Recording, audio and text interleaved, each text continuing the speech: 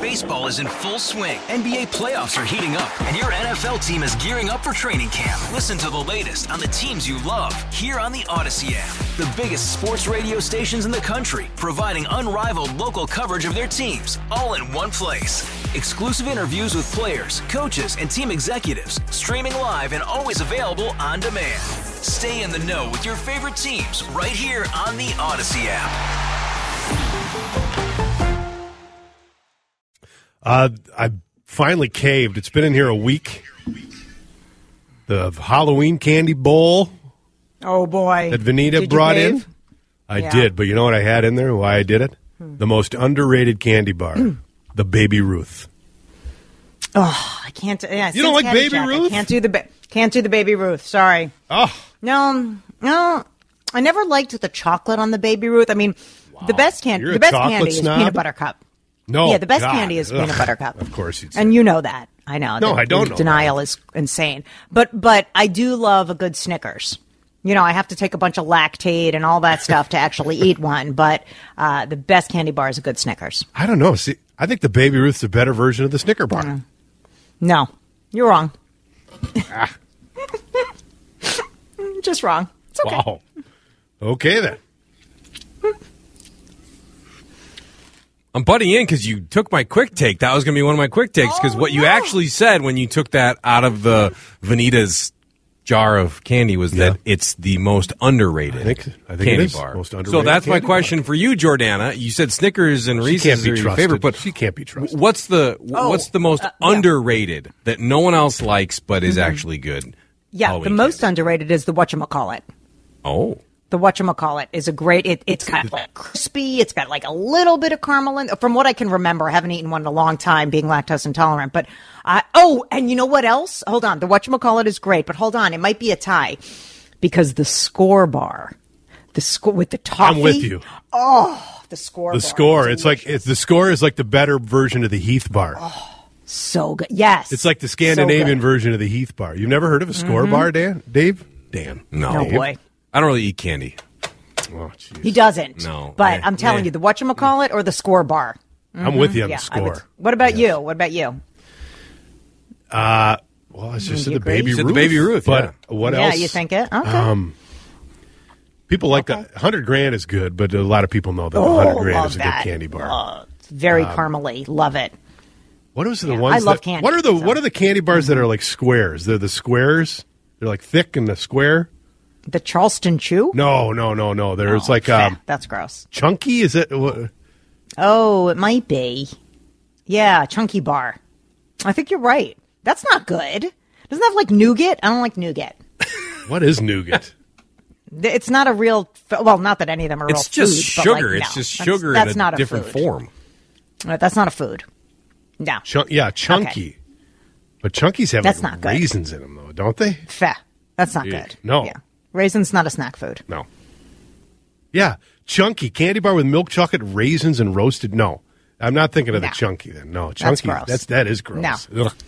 No. The 100 grand bar is good. Mm-hmm. Okay, nearly half of U.S. workers say they work 45 hours a week or more. However, in some places, there's a push for a shorter work week, and Spain is the last country to jump on board. The party who's in charge in Spain is pushing for a shorter work week and here's how they said it. They want to move to a 37.5-hour work week. How do you come up with 37 and a half? Spain. Adam, what do you think? Should we? Well, first of all, Spain should be at the forefront. I mean, I love Spain. I've been there a couple times. You calling them lazy? That's kind of their culture. They do the siesta. It's their thing, the siesta, right? It's their thing. The shops don't open till like 2 in the afternoon, and they go out at like 2 in the morning. Screw everyone else. They're napping. Right. I love it. I love it too. Right. Like, bravo to Spain. Totally. Muchas gracias. What? That was awful. That was terrible. No, you stick to Italian. You do the lisp when you Spanish. Barcelona. Yeah. Barcelona. So that, but yeah, it's weird. What's the question? I don't know. I forgot. Yeah, work less, Spain. Come on. I mean, no. Should we really do that? I mean, is it do good a 37-hour work like? week. Of course, we want to work less, but is it actually good for our economy and good for our society if people work less. I think there's a happy medium on cutting back the hours of like official quote-unquote work. Yep. Balancing that with worker productivity and worker engagement. Okay? I think if you work for a company that says, hey, man, you are free to mark down your own hours, you're to a certain standpoint, that worker will be motivated to do better work and be more productive. Not all lines of work are like that. No, I'm sorry. You can't be like a radio job. I can't you know what? I put in a good hour. I'm done for the rest of the show. You can't do that. No, but you can be more efficient in your prep time and do less prep. Prep? What's that? Yeah, right? Mm-hmm. What about you, Jor? Yeah, I'm all for the 37. I'm all for the 30-hour work week. I think people, especially Americans, need to work less. They need to chill more. They need to enjoy their life more. I think we can be much more efficient and even more so in the future when we learn the tools of AI. Absolutely, we do not need to be working this much. I'm all for a 4-day work week. Yes, work less. And maybe live on less, but work less. That's got to stop at a point, though. I mean, the person who's going to go, build houses or whatever, like those houses got to get built. And if you work 30 instead of 40, it's slower. And then that's maybe where you work seasonally, but you have 3 months off or I think that just less work in general. I'm not saying you have to work. It depends on the job, but I think people need to work less. So my wife just texted me. She says they do a 37.5-hour work week, 8 to 4:30 with an hour lunch. Mm-hmm. Love it. Wow. You don't even know how much your wife works, is what I just learned. She's keeping Adam in the lifestyle to which he's become accustomed. This is true. Sure this is very well. true. Yeah, very well. Gold toilets, that I can tell you. And crunchy bars, chunky bars galore.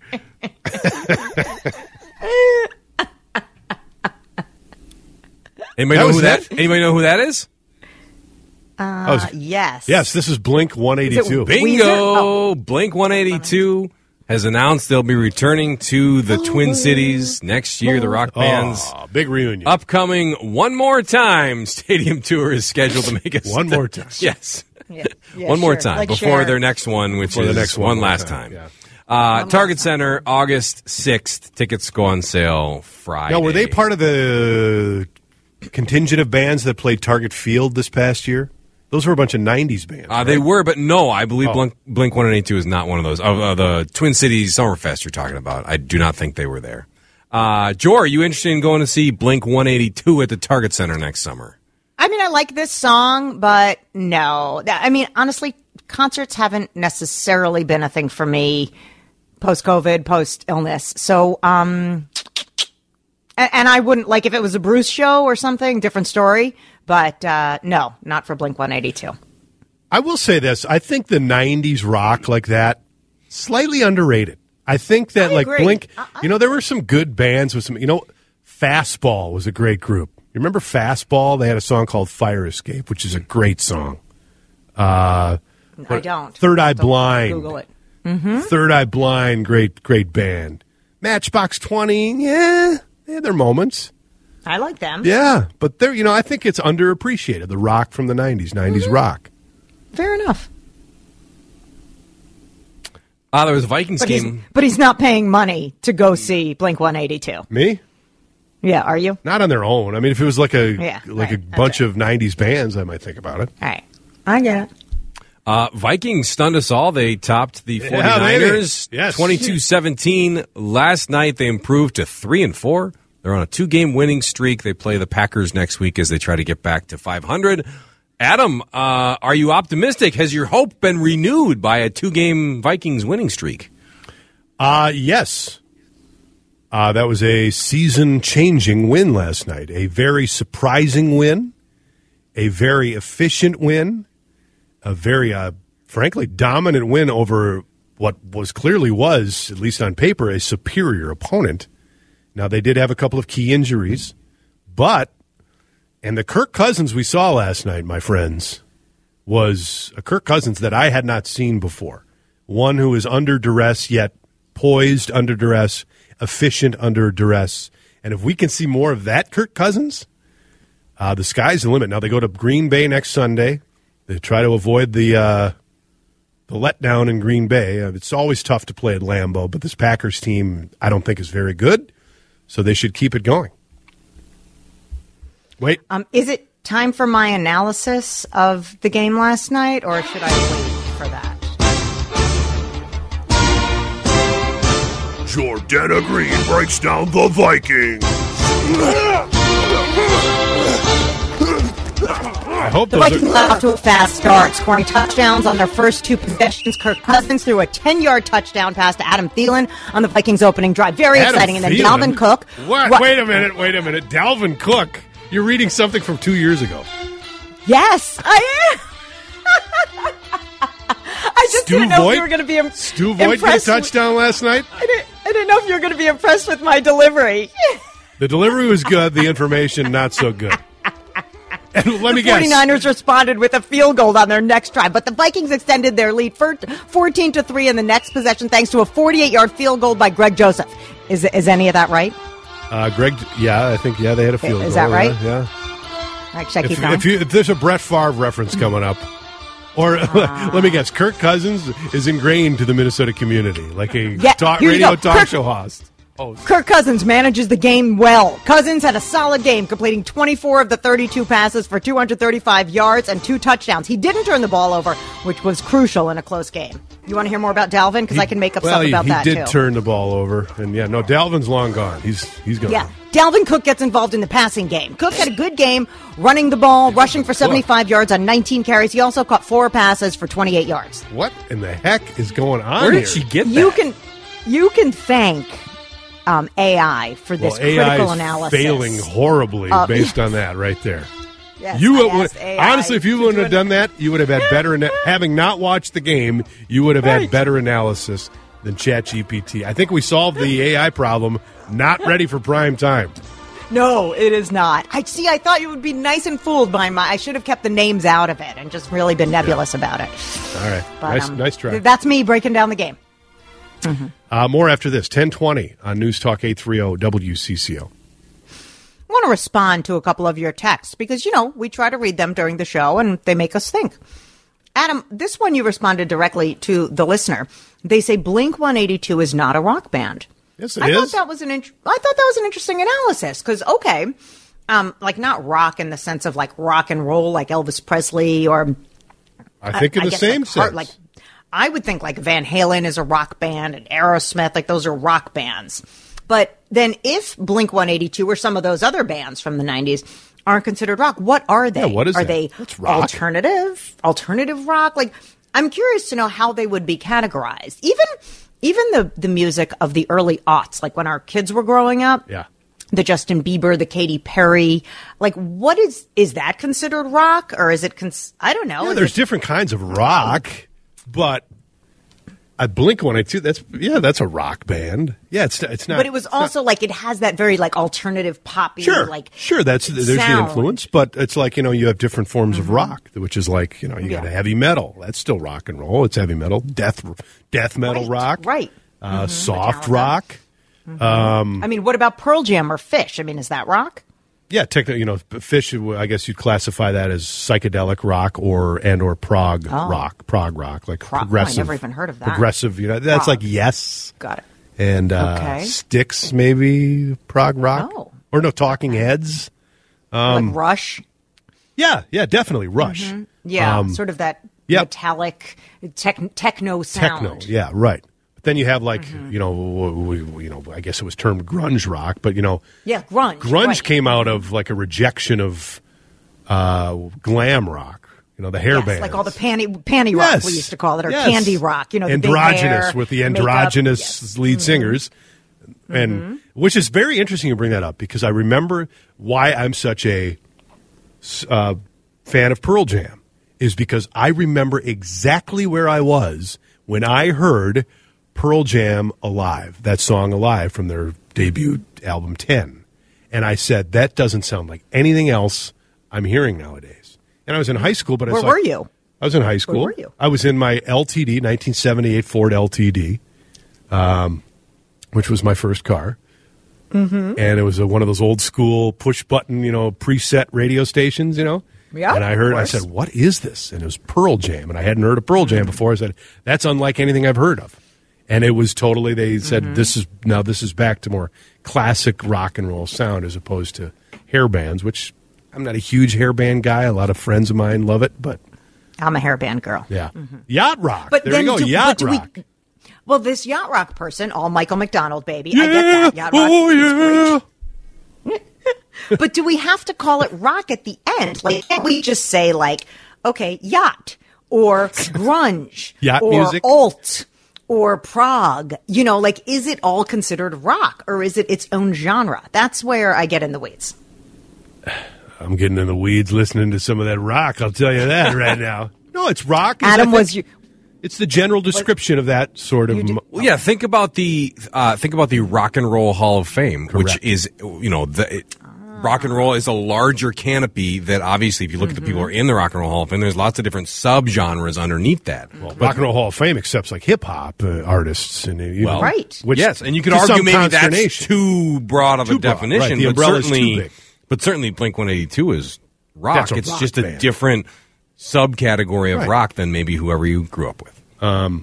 And recently, even Dolly Parton said she shouldn't be inducted, even, of course she should, but shouldn't be inducted into the Rock and Roll Hall of Fame because it wasn't rock and roll. But of course she should be. She should be inducted into, like, the queendom of life because she is such an excellent person and human and all of that. But, somebody asking me, my LTD was a sedan. It was not a wagon. It was a sedan. And again, I'll tell the story. It was the LTD was the former governor of Minnesota's car. Governor Harold Levander owned that 1978 before I did, and there were cigar burns in the upholstery because apparently the former governor Levander used to like to drive around with a cigar, and he'd set his hand down and he'd burn the upholstery with the ash.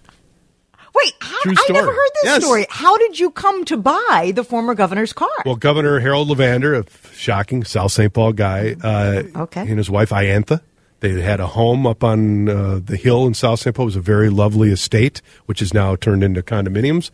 But my dad bought that LTD from the Levanders for us. So that is a good story. Yeah. Somebody just texted. That. Was it from Bob Carter Ford? Not technically, but Bob Carter did buy it. That is a great story. Okay, enough with the Adam Carter stories because we are going to get more serious. 2 hostages were released from the terror organization Hamas. They are back home in Israel and they are speaking to the media.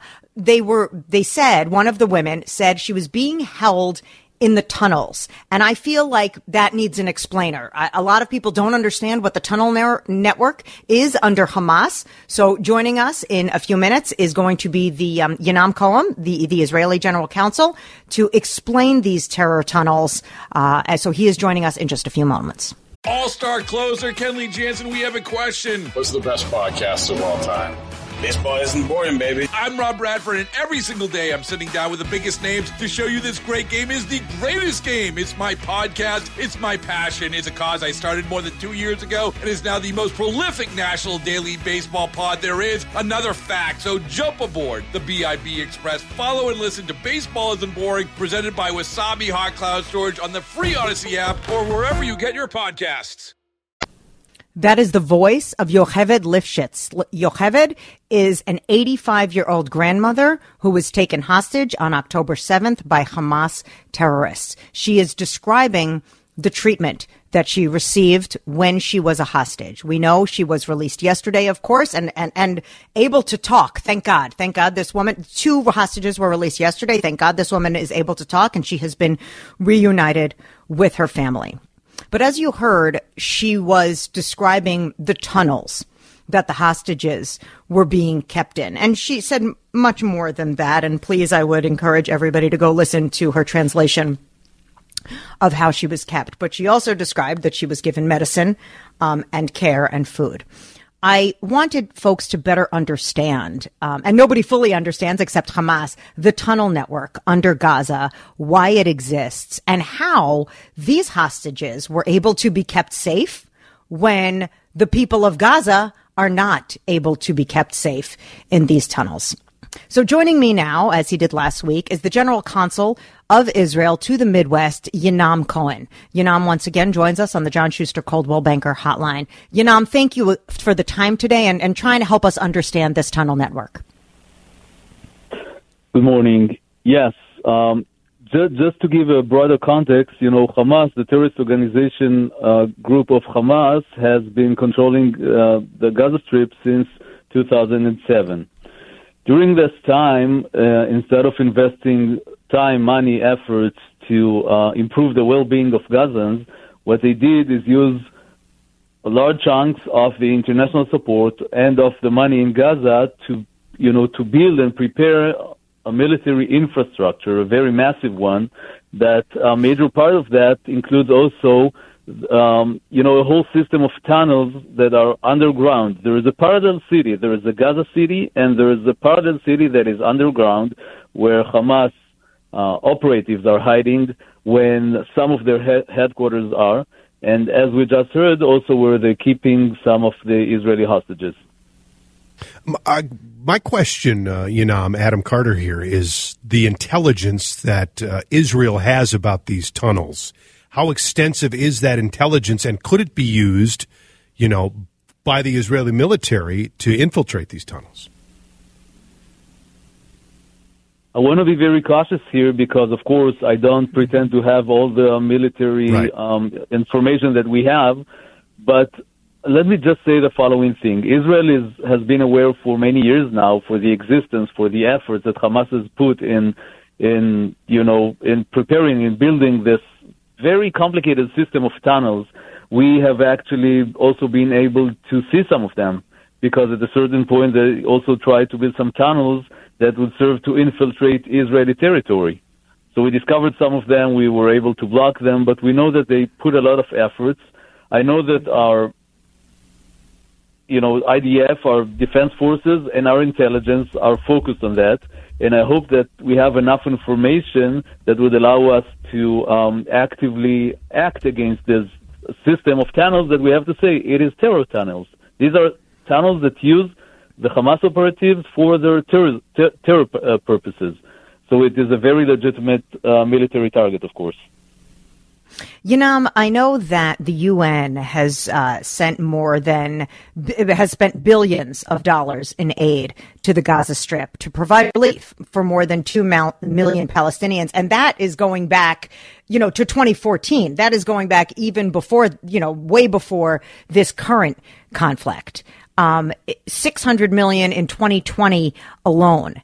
Is that money actually going to the Gazans, or is it going to help build these terror tunnels? That's a huge question. It's not only the United Nations, but also the European Union that has, since 2007 that Hamas took control over Gaza, delivered billions and billions of dollars and euros to the Gaza Strip. Let me tell you the following. We have enough indications that show that at least some of the money, some of the aid got into the hands of Hamas for military purposes. Just from the past week, UNRWA, the United Nations agency that supports the Palestinians, asked Israel and Egypt to enter fuel to the Gaza Strip. We know for sure because UNRWA published it, they tweeted about it, and then because of the fear of Hamas, they deleted it. But they said initially that Hamas stole some of the fuels that were, destined to the Gazans, to the civilian population. Then, out of fear of Hamas, they deleted this tweet, but it was out there, so we know that. We now have indications that Hamas, listen to that, this is crazy. Hamas and Islamic Jihad are now digging, in the ground, taking out tubes that are part of the, civil infrastructure for sewage, for water, and so on.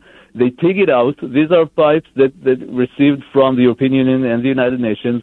They take them out. They cut off the sewage and the water system infrastructure in Gaza, and they convert them into homemade missiles to continue to shoot towards Israel.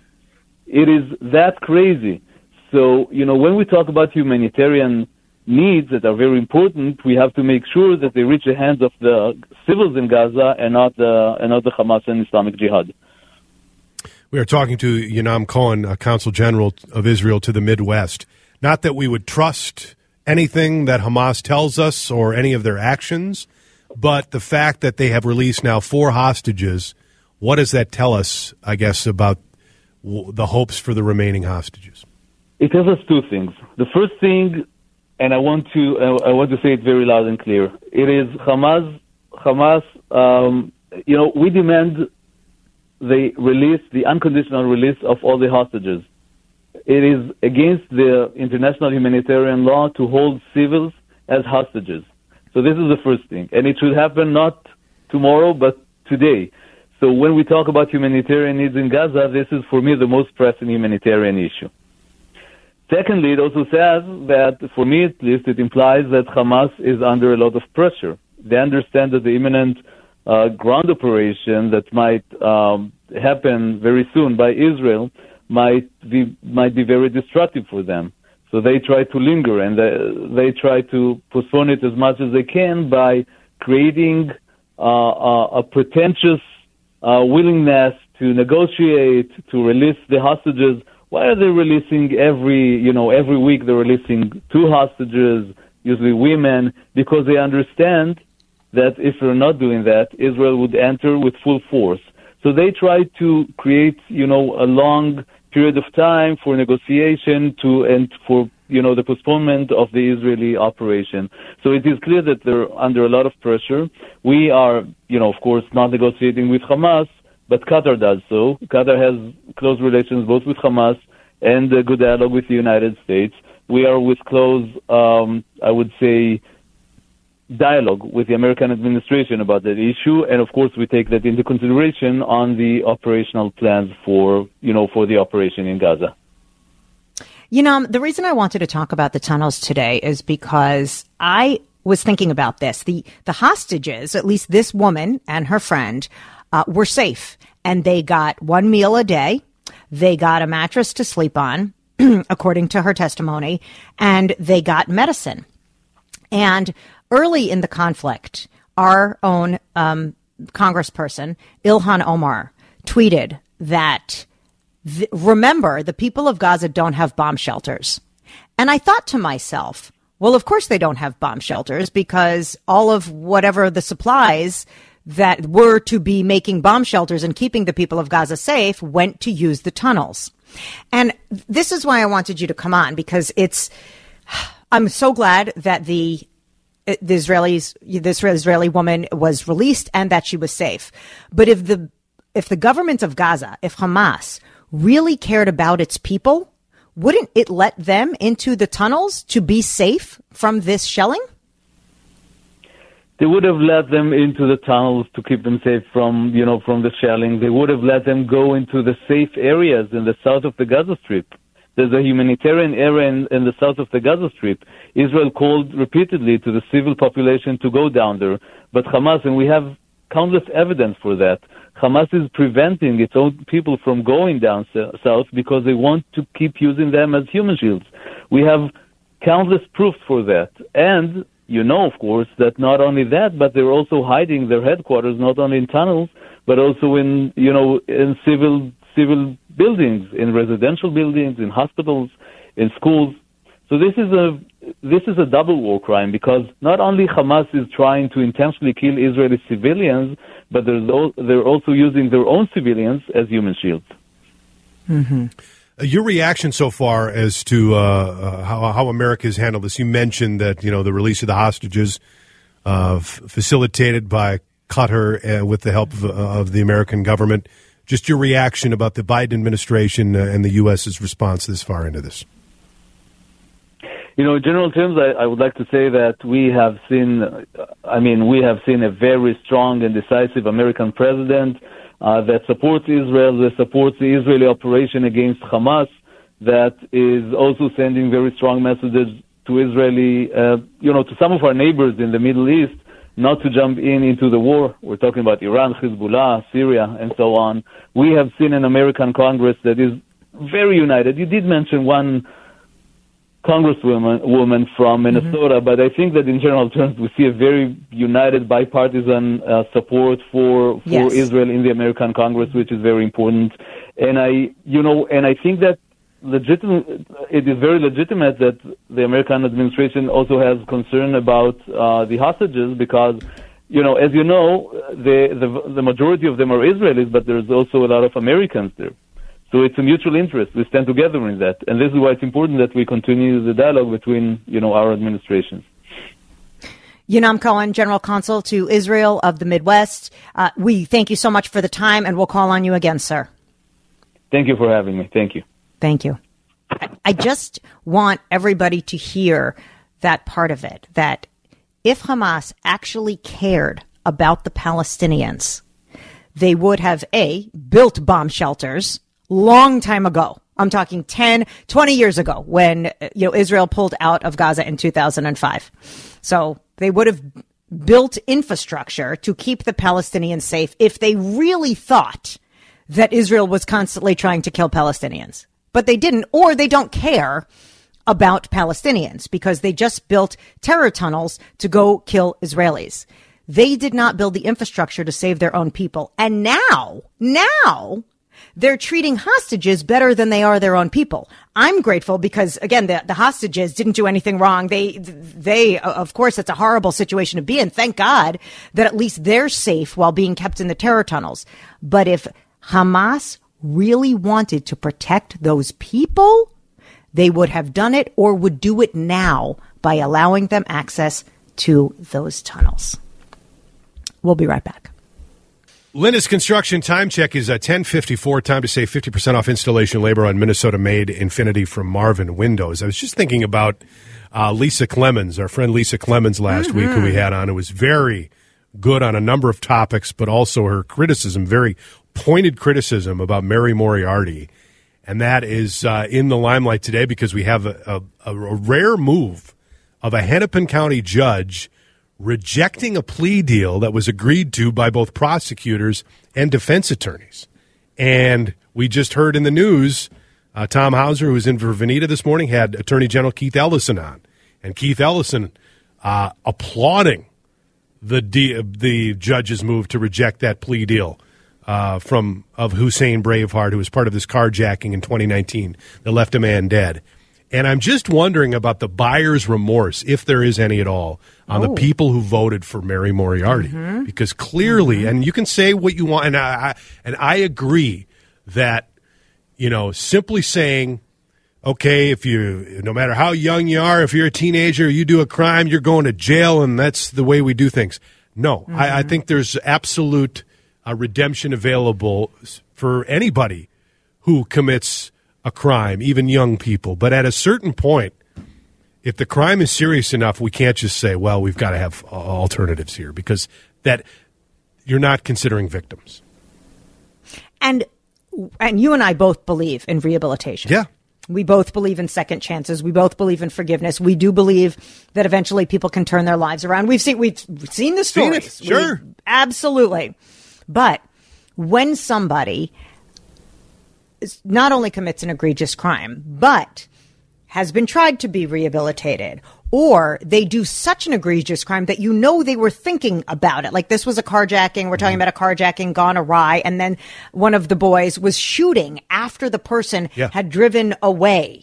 This is a calculated, continued, multiple crime upon crime. The calculation of this is dangerous. Yeah. And also, Adam, some people cannot be rehabilitated. Correct. Some can, and some cannot. And I am curious to know if there is buyer's remorse. Let's continue that conversation in the next hour, hopefully at about 11:20. But we also want to know about your work personality. Does your personality change when you're being all professional? Let's have that conversation after the news on CCO. I'm the same off and on the air. All-star closer Kenley Jansen, we have a question. What's the best podcast of all time? Baseball isn't boring, baby. I'm Rob Bradford, and every single day I'm sitting down with the biggest names to show you this great game is the greatest game. It's my podcast. It's my passion. It's a cause I started more than 2 years ago and is now the most prolific national daily baseball pod there is. Another fact, so jump aboard the BIB Express. Follow and listen to Baseball Isn't Boring, presented by Wasabi Hot Cloud Storage on the free Odyssey app or wherever you get your podcasts.